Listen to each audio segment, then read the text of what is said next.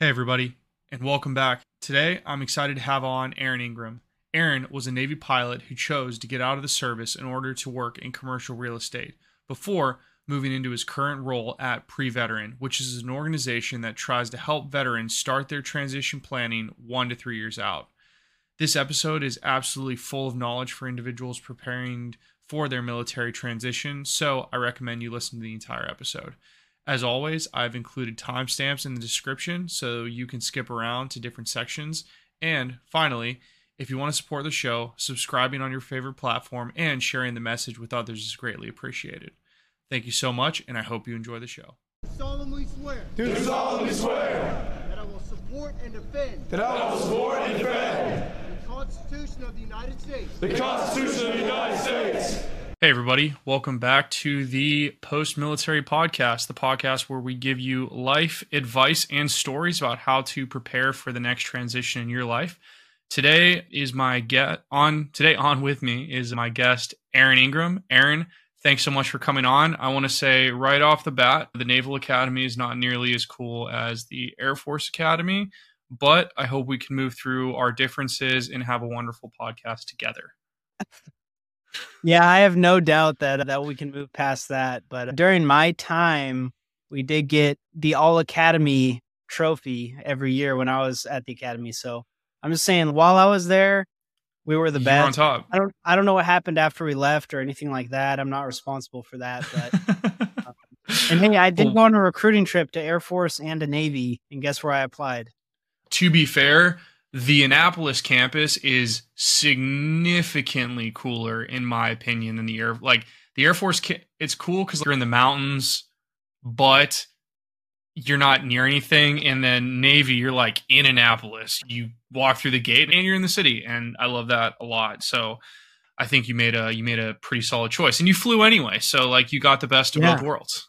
It was. And not only that, I flew a platform that was land-based, so I wasn't even on a ship. So I basically lived the Air Force life, but in the Navy. So I got the best of both worlds. That's awesome. And that's a excellent way to segue into our first topic of conversation, which is your military experience. So if you could tell all of our guests it doesn't have to be brief, but what your career pre-transition looked like. Yeah, from a high level, you're seeing a guy who went from Navy pilot to commercial real estate, and we'll talk about that journey and how I got there. But starting out, I was obviously at the Naval Academy, graduated, went off to flight school, and that journey started in 2012. A lot of moves and a lot of goings on with flight school. And then when I graduated, I went off and flew the P-8 Poseidon, which is a maritime patrol aircraft. We do ISR and anti-submarine warfare. A cool mission, and I enjoyed the platform. I enjoyed what we were doing. And yeah, I generally just had a really good time while I served in the Navy, and I got to spend a lot of time in the Pacific Theater. So a couple deployments out of Okinawa, a lot of detachments and exercises and global ops around the world. But I did really enjoy it.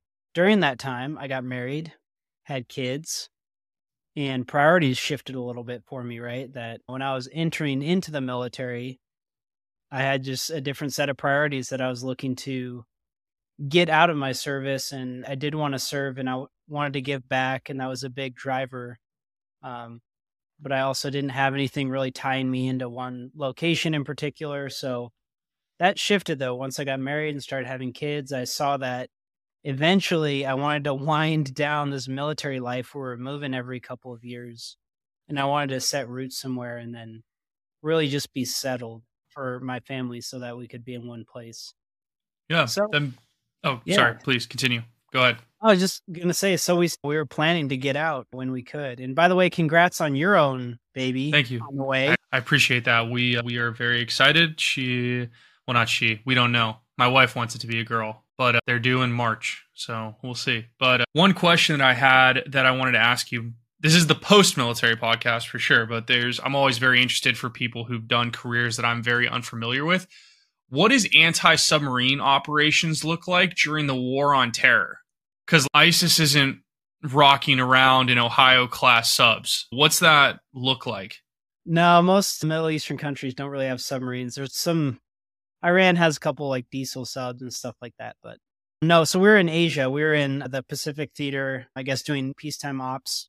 But as you may or may not know, we've been in a proxy war with China for some time, where either through North Korea or through economic means or through cyber means, we've been in an engagement with China. So China provokes in international seas by building up these islands in the South China Sea.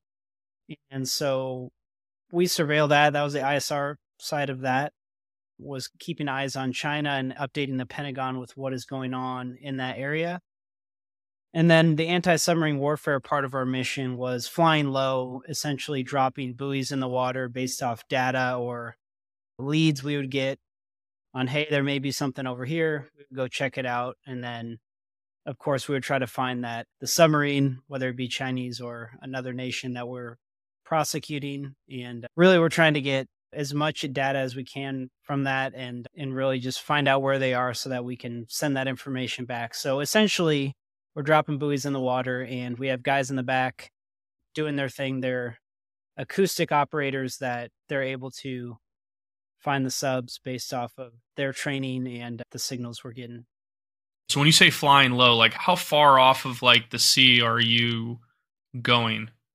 Yeah, so the P-8's a 737. So to give you context, that's all that Southwest Airlines flies. So if you've flown Southwest, you were in a 737. And that's the platform the Navy uses and is outfitted for this mission. And we'd be 500 feet over the water oftentimes, but a common altitude would be, like 1,000 feet above the water. That's crazy. That's super cool. That's such an when I was in college, I studied history, military history specifically, and I have this just fascination for this unit of reconnaissance planes called the PBY-12 Catalinas, which did all the long-range reconnaissance for the U.S. Navy in the Pacific in World War II. And so that's a whole nother podcast, but I can just geek out over, that's just stuff sounds really cool. So thank you so much. Oh, go ahead. Yeah. I love that stuff. I got somewhere back there on my bookshelf with the book Skunk Works about the stealth project and the development of the U-2 and some of Lockheed's programs through the CIA that happened behind closed doors that we know about now, but back then were pretty hush, and how we developed stealth technology, basically. It's really an interesting story, and so I love that stuff. Isn't it crazy how early they were building that stuff? Like, decades ago, and only recently do you really... I remember it was a huge deal when they like revealed the predecessor to the B-2, which was it's not the... I can't remember the designation right now, but it was like that other angly looking plane, and everyone was, oh my God, stealth. And then we've had this in development for decades. And then it just makes you think like, man, what do they got in development right now that we'll find out about in 50 years? So it's exactly, I don't know. But so for you, when you knew you were wanting to get out because your kids come, you wanted to be a more family focused environment.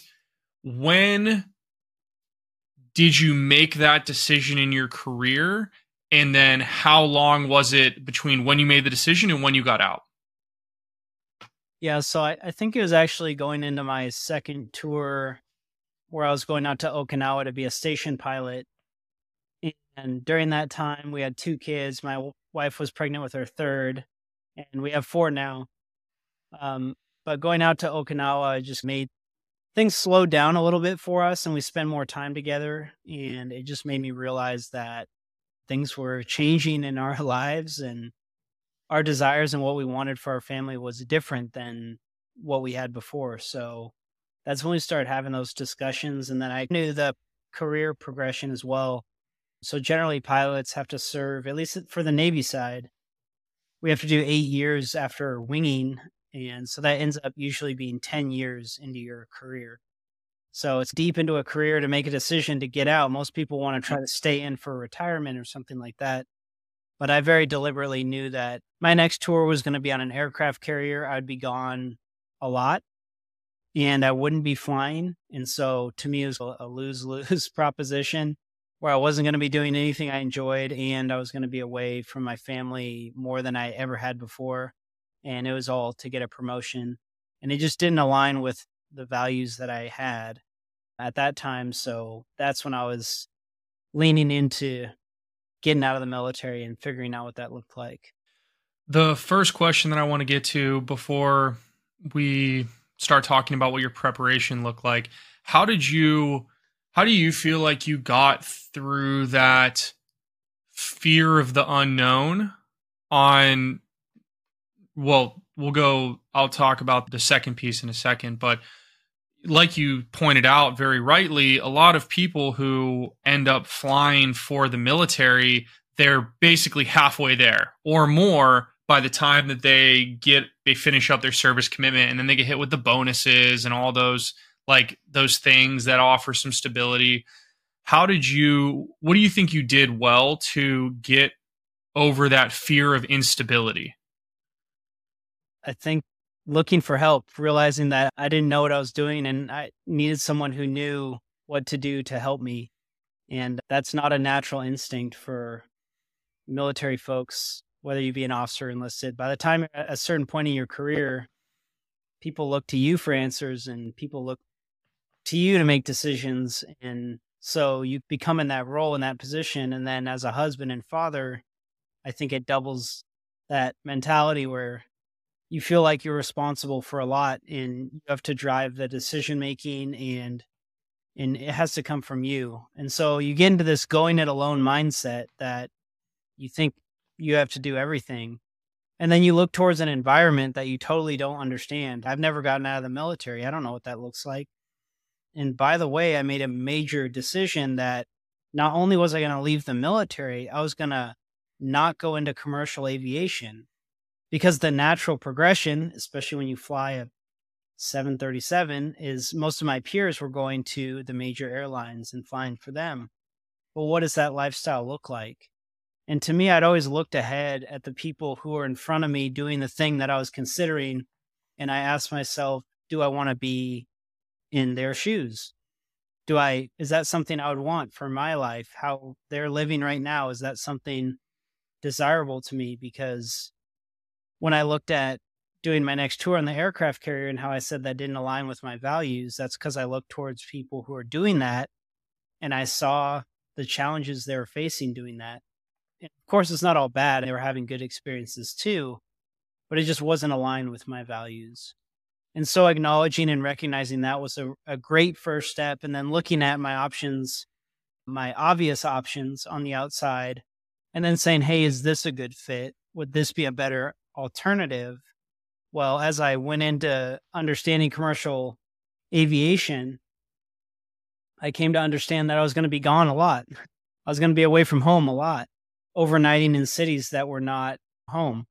And so I came to realize that, holy cow, I'm about to get out of the military. If I do this very parallel job, the issue is that it's going to be just like the military. And so I'm not improving the thing I'm trying to improve. And so that's when I very deliberately said, I need to do something totally different. And that's when a little bit of panic and emotions start setting in and you start going, oh, shoot, how am I going to do this? I have no idea what I'm doing. And then, of course, you're surrounded by military people. And especially, even worse, I was overseas. So I really couldn't network with civilians too much because it was all U.S. military people or Japanese nationals. And so that puts you in a position of, how do I do this? And really just start getting rid of your own ego and your own thought process that told you that you had to make all the decisions yourself. You start realizing that I need to ask for help here. And so when you realized that you needed to ask for help, you realized you didn't want to go into commercial aviation for, I think, are really good reasons, because most people, I don't think, and I want to ask you why later, I don't think many veterans have that forward-looking mindset of, if I just follow the common or well-laid-out path, does that really fix the things I don't like in the current chapter of my life? I don't think a lot of people think that. So I want to talk to you about why that is later. But when you realized that for yourself, what did you start doing to fill in those gaps in information and overcoming that hesitancy or fear that you felt? Well, luckily I had some time, right? That I recognized all this over a year out. And so I told myself, all right, I have this much time to prepare and figure this out, but I need to start getting after it now. So I took to the internet. I had a LinkedIn profile already. I started engaging on there a little bit. And in the back of my mind, I was just thinking I need to reach out to people that are in industry because, like I'd always done before, I need to find people that are doing the thing I'm considering so that I know whether or not that's a good fit. So turns out these are called subject matter experts. And there's a very professional way to do these interactions. And then there's a not so good way to do these interactions. And I had not figured out what the process looked like yet, but I reached out to Jason Anderson because I saw he was at an aerospace and defense company. I thought, hey, engineering background, aviation experience, aerospace and defense. It's just where my brain went. So I reached out to him and we had a totally different conversation than I was expecting because at the time he had just developed his pre-veteran program and was rolling it out. And I ended up getting into one of the first cohorts of that pre-veteran program as a student. And that was the beginning of a total transformation mindset shift.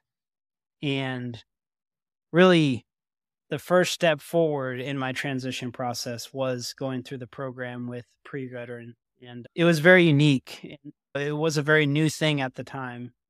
And like I said, it addressed things that I hadn't seen talked about anywhere else. And it did so in a way that I hadn't seen done anywhere else. So I found it very different and very unique. And just because of that, I was drawn to it. And also knowing that TAP, I'd talked to everyone who had gone through TAP and people had been on the other side. And I knew it was a week long. And I just thought in 1 week's time, I don't think I'm going to be able to figure out all the stuff I need to figure out. I don't think that's going to be the Hail Mary I need to figure it all out. So yeah, pre-veteran, I was grateful I did that program because it gave me a new mindset and new tools to tackle my transition with a framework that was organized. And so I could actually be efficient with my efforts. Because at the time, going into that program, you asked about, hey, how did you handle this? Part of it was realizing I need help. The other side of that was I was spinning my wheels a lot. I went and got my PMP. I was looking at MBA programs like every other service academy graduate on the face of the planet. I'm going to go get my MBA. It's funny because it's true. I see it every day. But we don't know why we're doing these things, right? Like I was never going to be a project manager, but I went and got my PMP. Why did I do that? So there was a side where I did some things well, which was ask for help. The other side, which wasn't so good, was wasting a lot of time, effort, and energy doing things that didn't matter. Why do you think this goes into the question that I alluded to earlier, and you almost double tapped it when you were talking about MBAs and the PMP. Why do you think we as military people always end up just almost falling into these stereotypical paths out of the military? You're a pilot, you go fly for Delta or whoever. You're an academy grad, you go to an MBA program, and then you go do something else. Like, why do you think that? I'm guilty of it. Cyber warfare. I work as a cybersecurity consultant at Amazon Web Services. I'd like to think that I added some more nuance to my decision, but now that I have done this podcast and interact with a lot of people like yourself, I really didn't. So why do you think that veterans so easily just fall into these stereotypes? I think one thing is we don't understand risk very well in terms of the private sector and what risk looks like in the private sector. But I think to a greater effect is really just what possibilities are we giving ourselves? Because I think of this experiment that was done a long time ago called the elevator experiment, where one guy would get in the elevator and basically turn around backwards and then they would wait for new folks to come into the elevator, and then they would have 2 or 3 actors that would turn and face backwards. And then as more people came in, the experiment was to see if the non-players were going to turn and face the wrong direction, or if they were going to face the elevator door where it clearly was. And it was like 99% of the time, these folks would turn and face the wrong direction.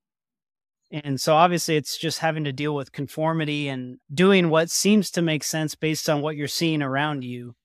The problem with that is when you're in the military environment, all you're seeing is the effects of that military environment. You're not seeing very far outside of that. So take me, for example, I was flying a Boeing aircraft.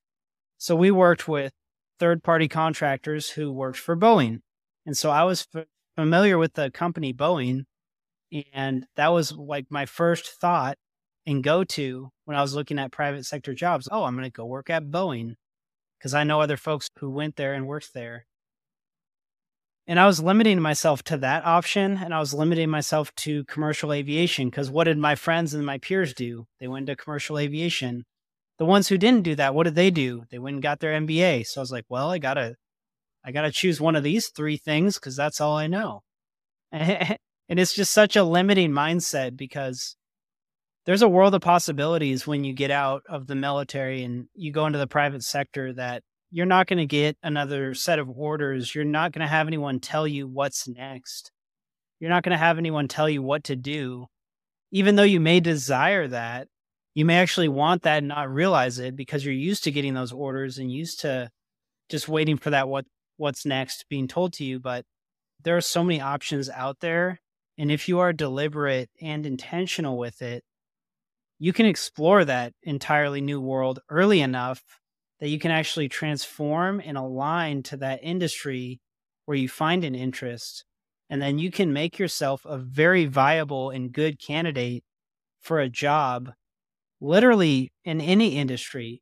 And you can pivot your background and experience as a military person into that industry. And I think people just don't realize the options that are out there. And so if there's one thing I'd try to push to folks is that don't limit yourself to what you're seeing around you. Don't limit yourself to what your friends and peers are doing. Look at other options. Consider other options. What do you want to do next? I think that's a great call out. And the one thing that I would add to that is in today's world of social media, you already talked about how you got on LinkedIn. I think LinkedIn's probably the place that most people go to, not only because TAPS tells you to get to go there, but it's just like the job social platform. Not everybody does this, but I think that there's a lot of people that talk about military transition in terms of your job, getting a job, getting paid well. And it very much so boils down transition into get your VA benefits, get paid. And I think that a lot of veterans or people who are getting out see that, and then that's what they assume the transition is all about. When in reality, there's a whole lifestyle, values aspect to it that is not considered. But if you're just a victim of what you might not think that, and it just means you fall into these very ingrained paths that you so rightly were talking about. The next question that I wanted to ask you before we go forward, because I want to get into pre-vets, because spoiler, that's where you work now. But something that you said that I found really interesting was you said that there's good and bad ways to have conversations when you're doing this like networking stuff. What does that mean? Because I think this is a very important point that a lot of military people are ill prepared for unless someone talks them through and coaches them on the methodology of these. Some people call them informational interviews. Some people call it like coffee chats or whatever. So what does good and bad versions of those conversations mean to you? I think it's about being efficient and coming across professionally. And we'll get to it talking about pre-veteran. But one of the things we acknowledge in our course is that most veterans have used technology and they know how to use Zoom and they know how to use Google and they know how to use all these tools, LinkedIn. The problem is they haven't integrated everything and they don't know how to efficiently use those technologies towards their employment goals. And for instance, if you're trying to reach out to a subject matter expert, it's nice to have a Calendly set up that's integrated with Zoom. That way, instead of having a back and forth about, hey, when are you available? Well, I'm available this time. Does that work for you? What time zone are you in? I'm in this. It goes back and forth and back and forth, and then you might never even get there to have a conversation with this individual. A better way of doing things would be, hey, here's my Calendly link. This has all my availability on it. Select a time that works for you for a 30-minute meeting, and it'll automatically populate a Zoom link, which will then jump on the call at that date and time. And it'll also auto-populate in my Google Calendar, so I'll know when it's coming and I'll be able to jump on the call and not be late. And so all those things being integrated is very important and seamless in that now you're clearing your schedule to make sure you're available for the call. Now you're ready for the call because you know it's going to be on Zoom. And so you're setting up your Zoom and testing that out and making sure it works. And that's just step one. Now, what do you even ask when you get that person on the other end of the line? Because everyone hears the advice, find a mentor, network, do informational interviews, or even, I'm not going to name any organizations, but there are organizations that have mentors and mentees, and I'm even on those as a mentor. And it's a great concept in principle. The problem is the people who are looking for mentors don't know what to ask. The mentees don't know what to ask the mentors. They don't know good questions to even ask because they don't know where to start. Because again, they were in the shoes that I was in, which was, I need help.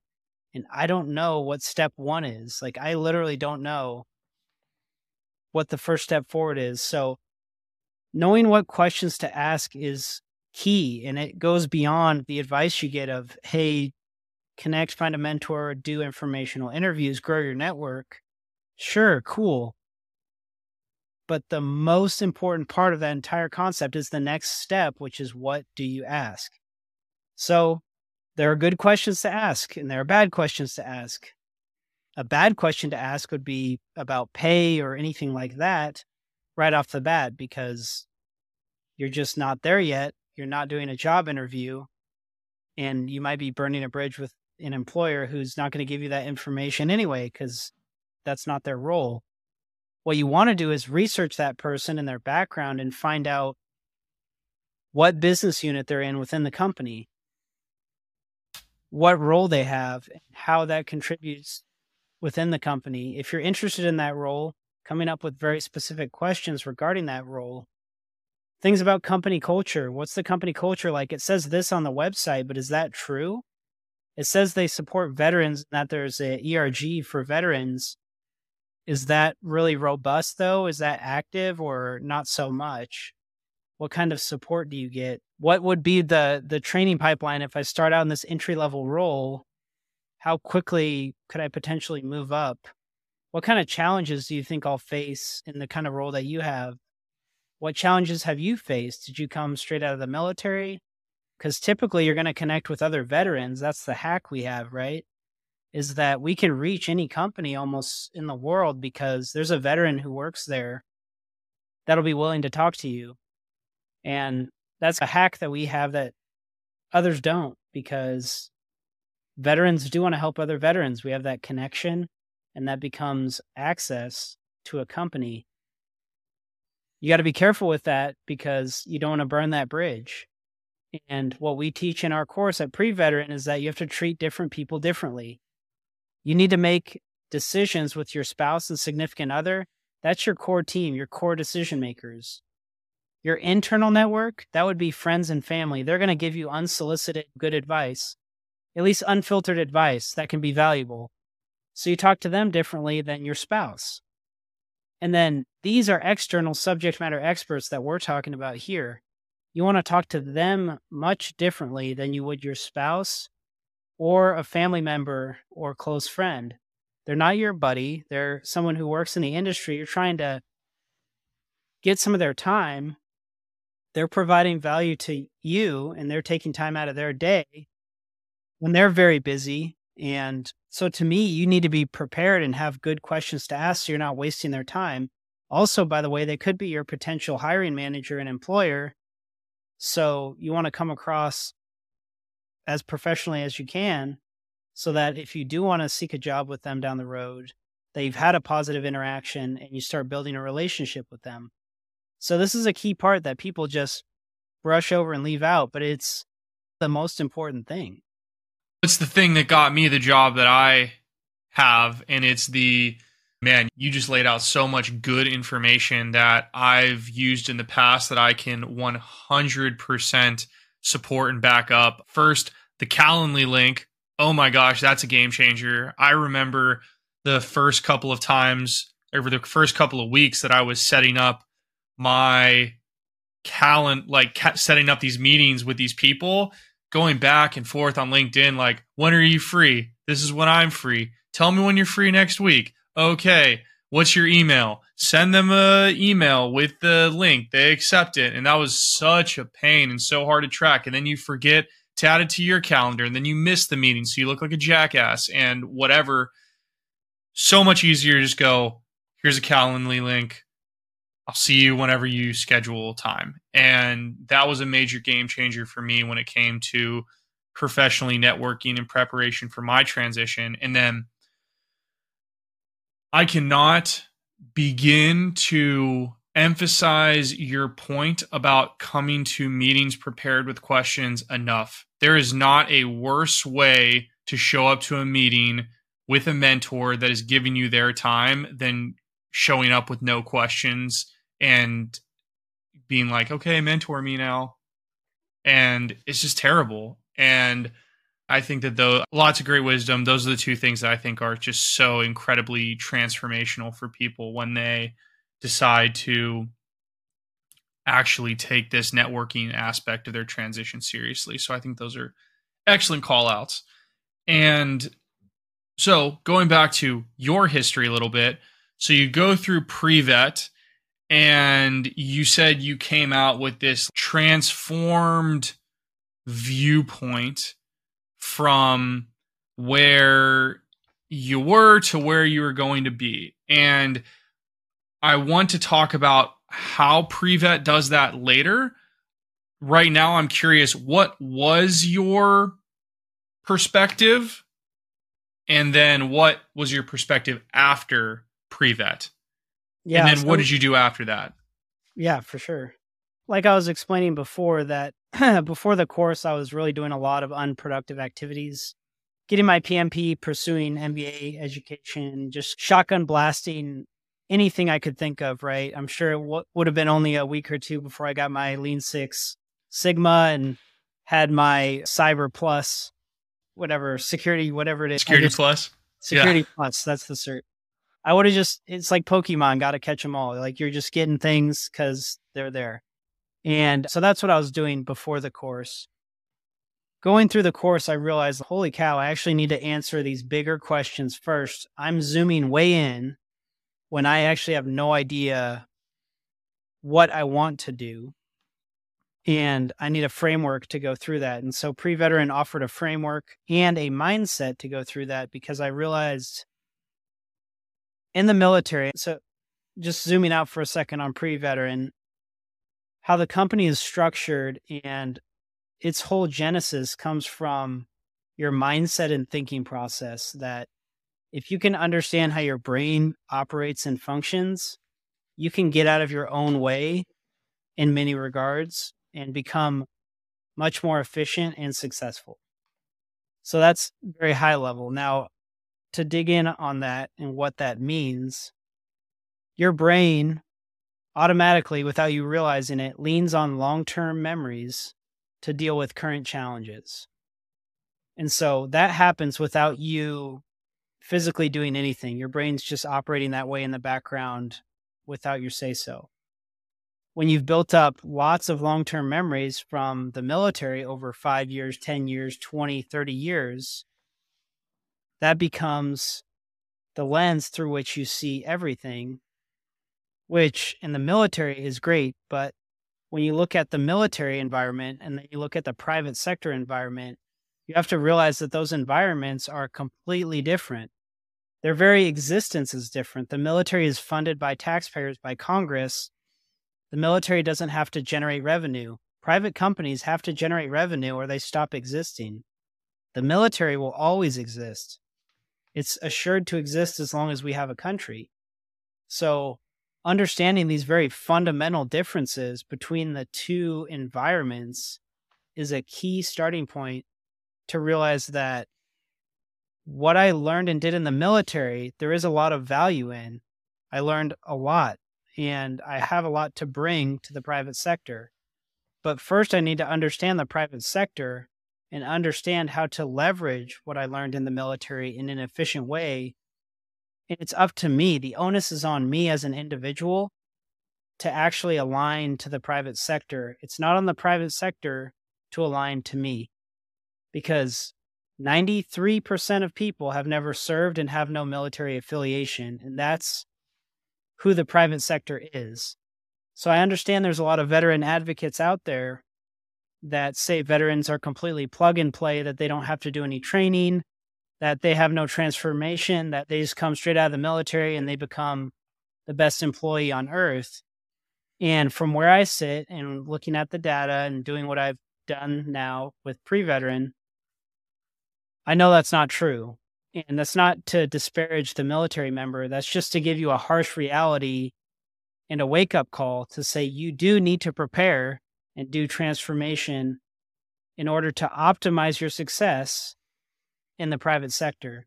And that's super important. That message doesn't get out there enough, I think, because stakeholders only want to put out a positive message regarding veterans. But when we talk to veterans as individuals, we need to let them know that there is work to be done, and the environments are not exactly the same. They are different environments. And if you're going to any other different environment, going through any other major life transformation, you would realize that you're going to have gaps and misalignments if you don't do any preparation. And so that's a long way of saying that mindset transformation is geared towards that idea that we're going to have gaps and misalignments, that how your brain operates in the background is based on long-term memories.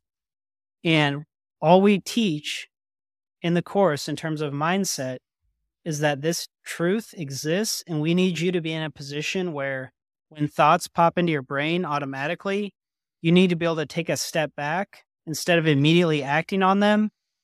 You need to be able to take a step back, observe that thought from an outsider perspective, and then consider, is this productive or counterproductive to my employment and my military transition? Because maybe what you're doing doesn't make a whole lot of sense, like getting a PMP.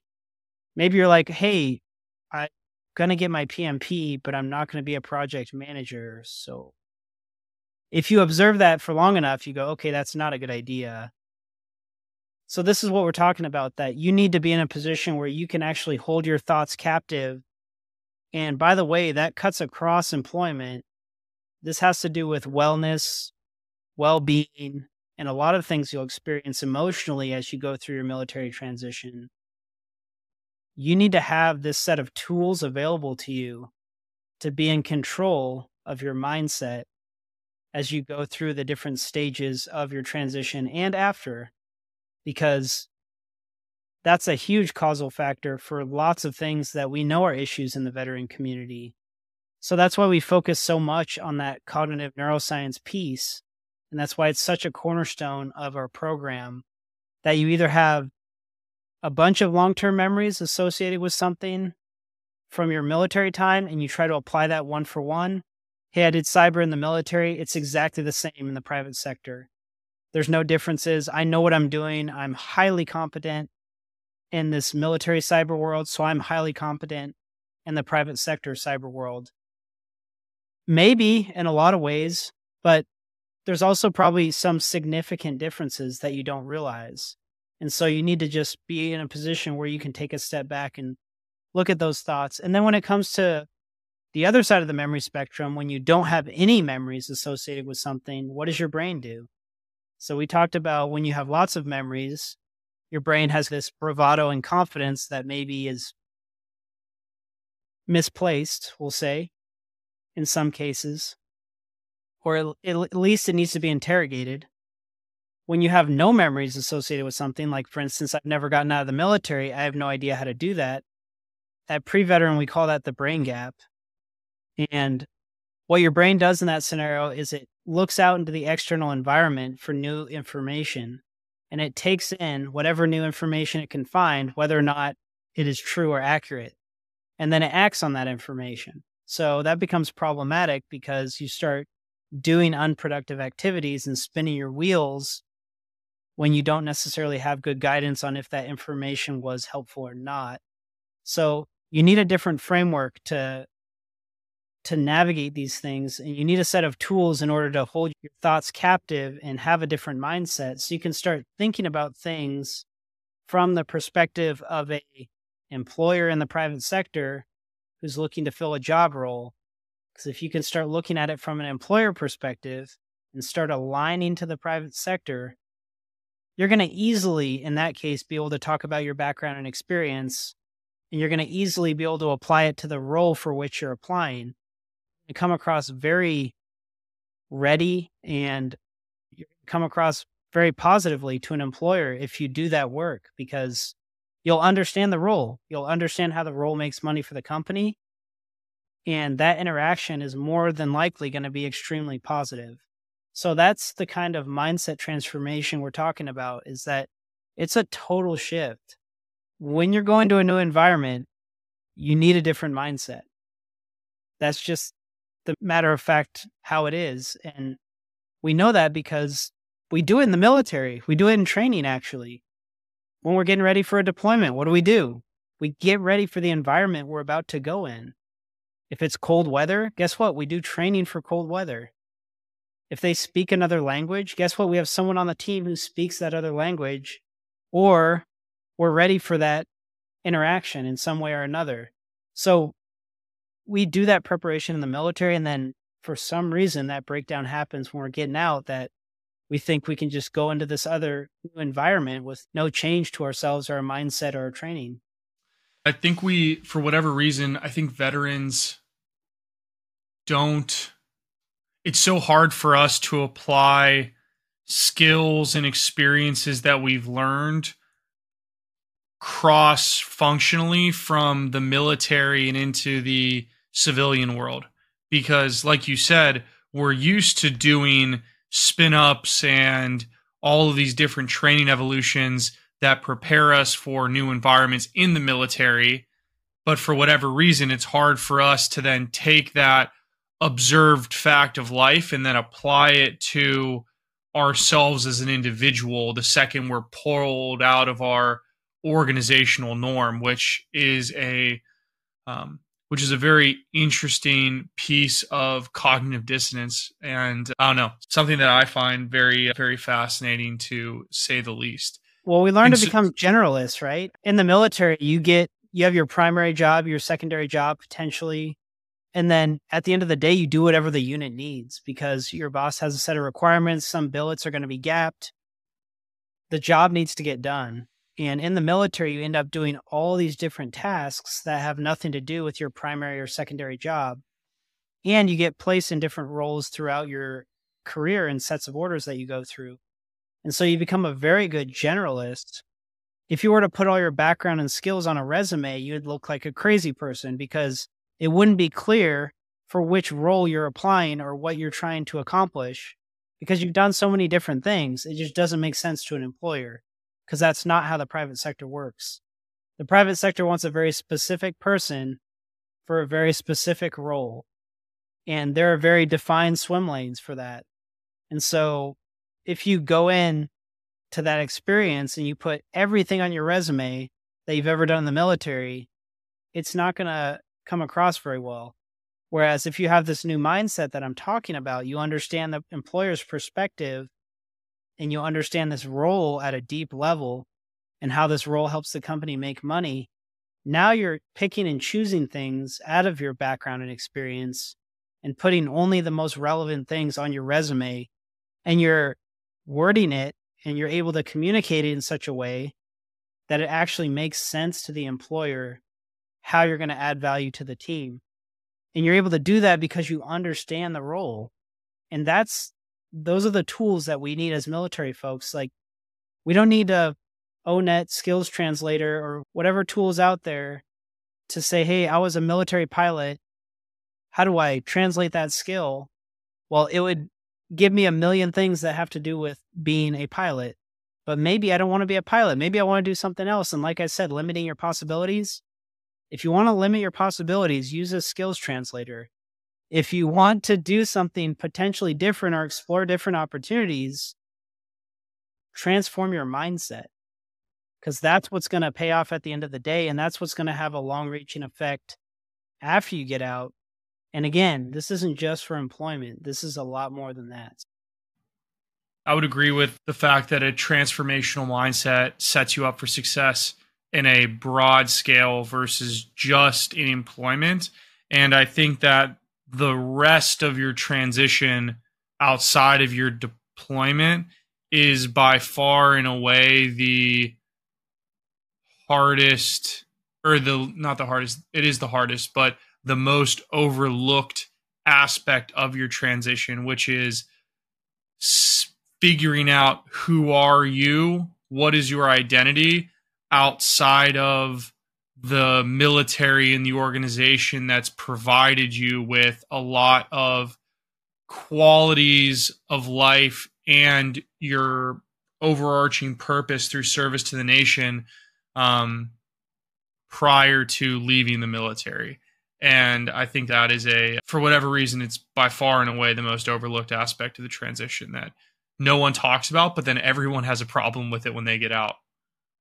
Yeah, and you've had guests on that have talked about that extensively, so I'm not going to rehash that. You got Harold and Wayne and all these guys that have discussed those things about identity and purpose and veterans, so I'm not going to revisit that. I would encourage people to watch your other videos out there because you've had some awesome guests that have explored those topics very well and probably better than I could speak to you now. But I just want to share that this mindset piece is so key because it cuts across a lot of the issues that we see out there.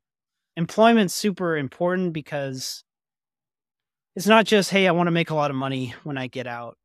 It has to do with your sense of value as well, because generally in the military, when you're leaving, you're coming from a level of high competency and respect, and that you've built up some credibility over time. You're more than likely in a leadership role of some kind, overseeing different departments or parts of the unit.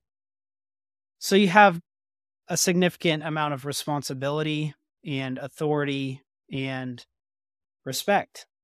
When you go into the private sector, in essence, you got to prove yourself over again, right? That no one really knows your background and experience. And if you have the expectation that they do, you're going to be wrong. And you're going to be disappointed. So you have to go in knowing that, hey, I'm really starting over in a sense in terms of I need to prove myself. What's the best way to do that? And to build credibility, it's to understand my job role and to show them that whatever you think about a military guy, you think some negative things probably, these folks who have not served. They might have gathered stuff from movies or whatever. They have some assumptions about the military. You want to be the person who jumps into that job. You prove that you're the best candidate that they could have hired. And you show them all the best qualities that you could show them so that you're representing that background totally differently than they expected. And I think in that way, you can blow them out of the water. And then you can outwork and outperform them all day long, right? Because there is a lot of soft skills you gain in the military that I think give you a different perspective and experience that does add a ton of value, but it needs to be contextualized by understanding the nitty-gritty technical parts of the role first. And then all those soft skills can go on top of that and become like gasoline on the fire. And it makes you stand out and outperform your peers significantly and be an awesome employee. But if you try to just take the soft skills and make that the core of your performance, your job, it's going to miss the mark because you don't actually understand the role. So you're throwing darts at a wall, not knowing where the dartboard is. What I want to ask you next though is so you take the pre-vet course but now you work for pre-vet. So how did you get there? And then tell everyone out there who's listening, because I know we're running short on time, give everybody we've talked a lot about the mindset that pre-vet wants you to have, but give us, the listeners, what is the company? How did you get there? And then why should people seek you out when they're preparing for their transition? Yeah, absolutely. So pre-veteran, we're now characterizing ourselves as a veteran and military workforce development company. We also work with spouses, but we really have 3 lines of effort. We do individual training, which is what I'm talking about to you today. We're also doing corporate training and higher ed training, because a lot of these problems that we see that we're talking about here, folks coming out of the military are going into these companies and they're not doing the transformation that's needed. And then they end up taking a long time to onboard, being inefficient within these organizations. Their leadership doesn't recognize what's going on and doesn't know how to fix it. We've taken lessons learned from over 100 veterans going through our course over 2 years into the corporate world to help that side of the system. We're also going into higher ed because a lot of folks are coming out of the military. They think they can do an extended transition in higher ed by just getting a degree using their GI Bill. But guess what? At the end of that degree program, they're running into the same issues, because then it's back to square one. Who am I? What do I want to do? And what am I going to do with this degree? You just kick the can down the road. So that's our higher ed piece. Our individual training is what I'm talking about. And how I joined the team, I worked in industry for a while, obviously, and enjoyed working in commercial real estate. Pre-veteran was growing this whole time, and I became a big advocate of the course because of my own success. I had a job lined up on terminal leave. I beat out someone who had a master's degree in that field for the job itself, just because I understood the things which I've conveyed to you. And I was even able to negotiate a higher salary on that first job offer. And again, I've never worked in this industry. I've never worked in commercial real estate. So to be able to have an outcome like that without ever having worked in the industry is pretty awesome. So I felt like I needed to share that success with others because of what I'd been through, and I saw how unique the program was. So I became an advocate. Just friends and family, people I knew that were going to go through transition, I was advocating for pre-veteran. Meanwhile, I'm working my job. So beginning of this year, as pre-veteran grew, Jason, the founder of pre-veteran, gave me a call and just said, "Hey, we're growing the team. Would you like to join us?" And it was perfect timing for me, actually, because the commercial real estate industry was getting more and more wobbly, we'll say, with interest rates rising and things going on. And I'm brand new to the industry, so I'm like in a very dangerous position. At the same time, I love pre-veteran, what the mission was and what we were doing. And so I jumped on board, and starting this year was full-time with pre-veteran as director of operations. So that's how that came to be. And just a little bit about what we're doing now. I talked about our 3 lines of effort and there's 3 pipelines of training that we're doing. The individual training is really our core and what we're trying to do at the end of the day, because that's where we're getting to folks 1 to 3 years before they transition, well ahead of time. And we're trying to get them to go through our 5-week virtual employment prep course. We hold it 3 times a year. So we do it in a cohort model, even though it's a standalone course you can do anywhere in the world. We do it in this cohort model so that folks can gather together, talk about it together, and do it in a group setting. So the course is, again, hosted on a learning management system, available anywhere. 5-week course, about 2 to 3 hours a week time commitment. And so you can do it in your free time on the evenings. And then at the end of each week material, we do a Zoom call with the whole cohort. We answer questions and go over that week's material and any trends. And then we open up the next week's material. So we have it gated because we don't want folks to just click through the training like they do with their military training. We want them to take time and to go through 1 week at a time and actually start that transformational process. We really address those 3 gaps that I mentioned to you: the communication gap, the mindset and decision-making gap, and then the last one would be aligning to the private sector. So those are the main gaps we see from folks going out of the military environment into the private sector environment. We address those 3 gaps in the course, and then we bring it to bear in the last 2 weeks of the course by having them go do. Okay, you learn this stuff. Now go put it into action, go do it and show us the results. And then after they finish the course, we acknowledge that they still have a couple years left in the military. We don't want them to go through this course and then just drop it and not think about it again and lose the value that they got. So we have an alumni community that we developed where after you finish the course, you go into the community and we help you navigate a lot of career questions you're still going to have.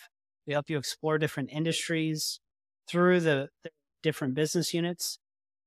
And then we also get you some of those line items that we know you're going to have to figure out when you transition: your VA claim, private insurance, life insurance, financial readiness, healthcare, all of these line items that go into a military transition, health and wellness.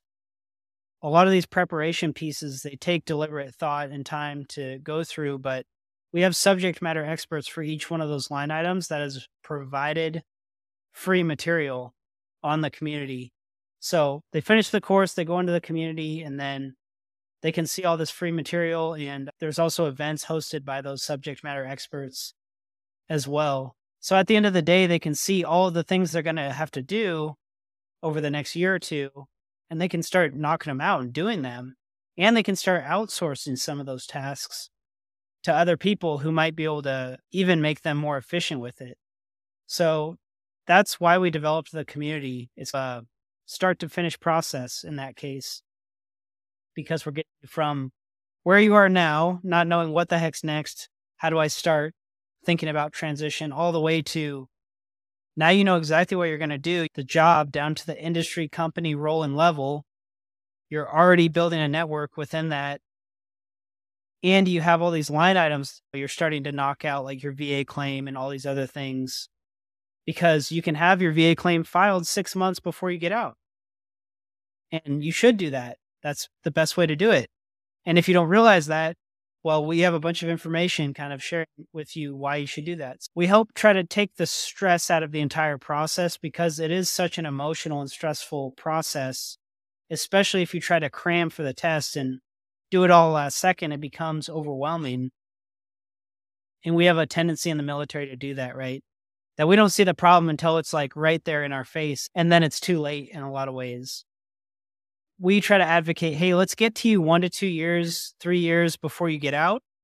That way we have the time and the room and the space to actually do some transformation, do some iterations, and figure out what this process looks like. And so we know from our data that it's super effective.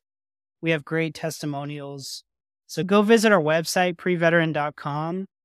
We have an employment readiness quiz on there. I've also provided that. Yep. Check the description of the podcast in either YouTube or Spotify for the links to the website and the survey. Yeah, so that would be awesome. So if you take the survey, it literally takes 3 minutes. And why we do that is you may think you're ready and you know exactly what you want to do.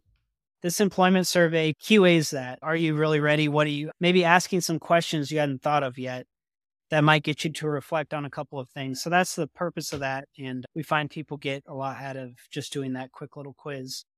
But I can't speak enough on the fact that Pre-Veteran is unique in the space. I don't know anyone else that's getting to folks this early in the process, doing this kind of transformation and knowing the kind of impact that's going to have in the long term, and then sticking with you for the multiple years that you have left in the military. That it's not just a transactional relationship, that we are deeply tied in with our students and we are deeply aligned with them being successful.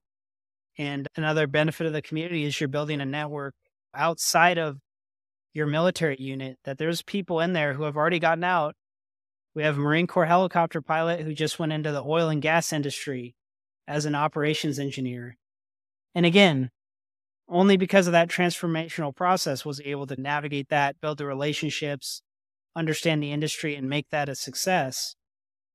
But within that community, there's all kinds of folks who are in all different industries and can give you sound guidance and even potentially a job. It's just a great opportunity that we're in this position now that we get to train folks, get them more ready for their transition, and then help them all the way through the process into the backside where they're successfully employed and we see they're happy and healthy because they have their autonomy back. If you think about it, how long did boot camp take? That's a very deliberate process. That's a deliberate process to take you from an individual to be conformed to a unit, right? And to be conformed to a military culture. That's what boot camp's about. On the backside, we have TAP, but we know that there are things that TAP just simply can't address because it has constraints. It's getting 180,000 people out of the military a year. There's only so much they can do. We know that transformation on the backside needs to happen, though, where you return to an individual. And that's what we're talking about, getting your autonomy back. We don't want you to be looking for your next set of orders or waiting for a headhunter to tell you, hey, this job's open, I can place you here. You might hate that job. You might not want to live there. Are you going to let them tell you what your next set of orders are? Or are you going to look at the landscape yourself and determine what's best for you and your family, where you want to live, what career you want, how much money you want to make, and how you can make that come to be a reality is really on you. We want to give you your autonomy back. We want you to be your own counselor when it comes to making these decisions between you and your family. And that's the best tool we could give you, is to say, don't be dependent on us. We're going to give you the tools so that you can be dependent on yourself. And then you can be your best advocate, because ultimately no one's going to care about your transition more than you. Yeah. Just how it is. Yeah. I think that's so true. And I think that if more people decided to take their transition into their own hands in that manner, we would have a lot more success stories and a lot less people that are on the other side that are sad. But Aaron, I really appreciate you taking the time to come on to the show today to talk about your life and also to inform and educate all the listeners on Pre-Vet. I think that it sounds like an amazing program. Certainly caught my eye when I reached out to you to have you onto the show. And I'm hopeful that you all as an organization will be able to impact a lot of people moving forward. And so thanks so much for coming on and being able to give all this amazing information. Yeah, no, absolutely. I appreciate it. And I would advocate that people go back and watch your other guests, because they said so many great things about the importance of community, of identity and purpose, about faith and finding your values. There's just a lot that has already been said that I don't necessarily want to go over again, because your other guest said it well. But what we're doing at Pre-Veteran is a little bit unique with the mindset and with starting the process early. So we ask that you reach out to us on LinkedIn, wherever you can reach out to us, on our website. We will get back to you. We get back to everybody because we are passionate about this.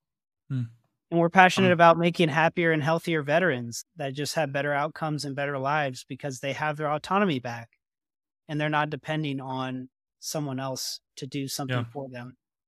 Yeah. And I'll make sure that all of your guys' website, the survey, socials, all of that are tagged in the social media and the podcast and YouTube description. So if you are interested in what Aaron's throwing down, go to the descriptions to check all that out. And by the way, I appreciate the humility and for the call out to watch my other episodes, but I'm sure if we had time to delve into those other subjects, you would have been able to do that very amazingly. But definitely we don't have time, unfortunately. But thank you again for coming on to the show today, Aaron. It's been absolutely amazing getting to talk to you. For everyone who's out there who's listening, thank you so much for taking the time to make it to the end of the episode. We really appreciate it. As we've said before, if you are interested in Pre-Vet and want to take their pre-survey, those links are going to be included in the descriptions on whatever platform you are currently watching on. And as always, if you like the content, sling us. If you're on YouTube, if you're on Spotify or YouTube, give us a follow or subscribe. It really helps the channel and our reach. And thanks so much for being here. And we will catch you on the next episode of the Post Military Podcast. Peace.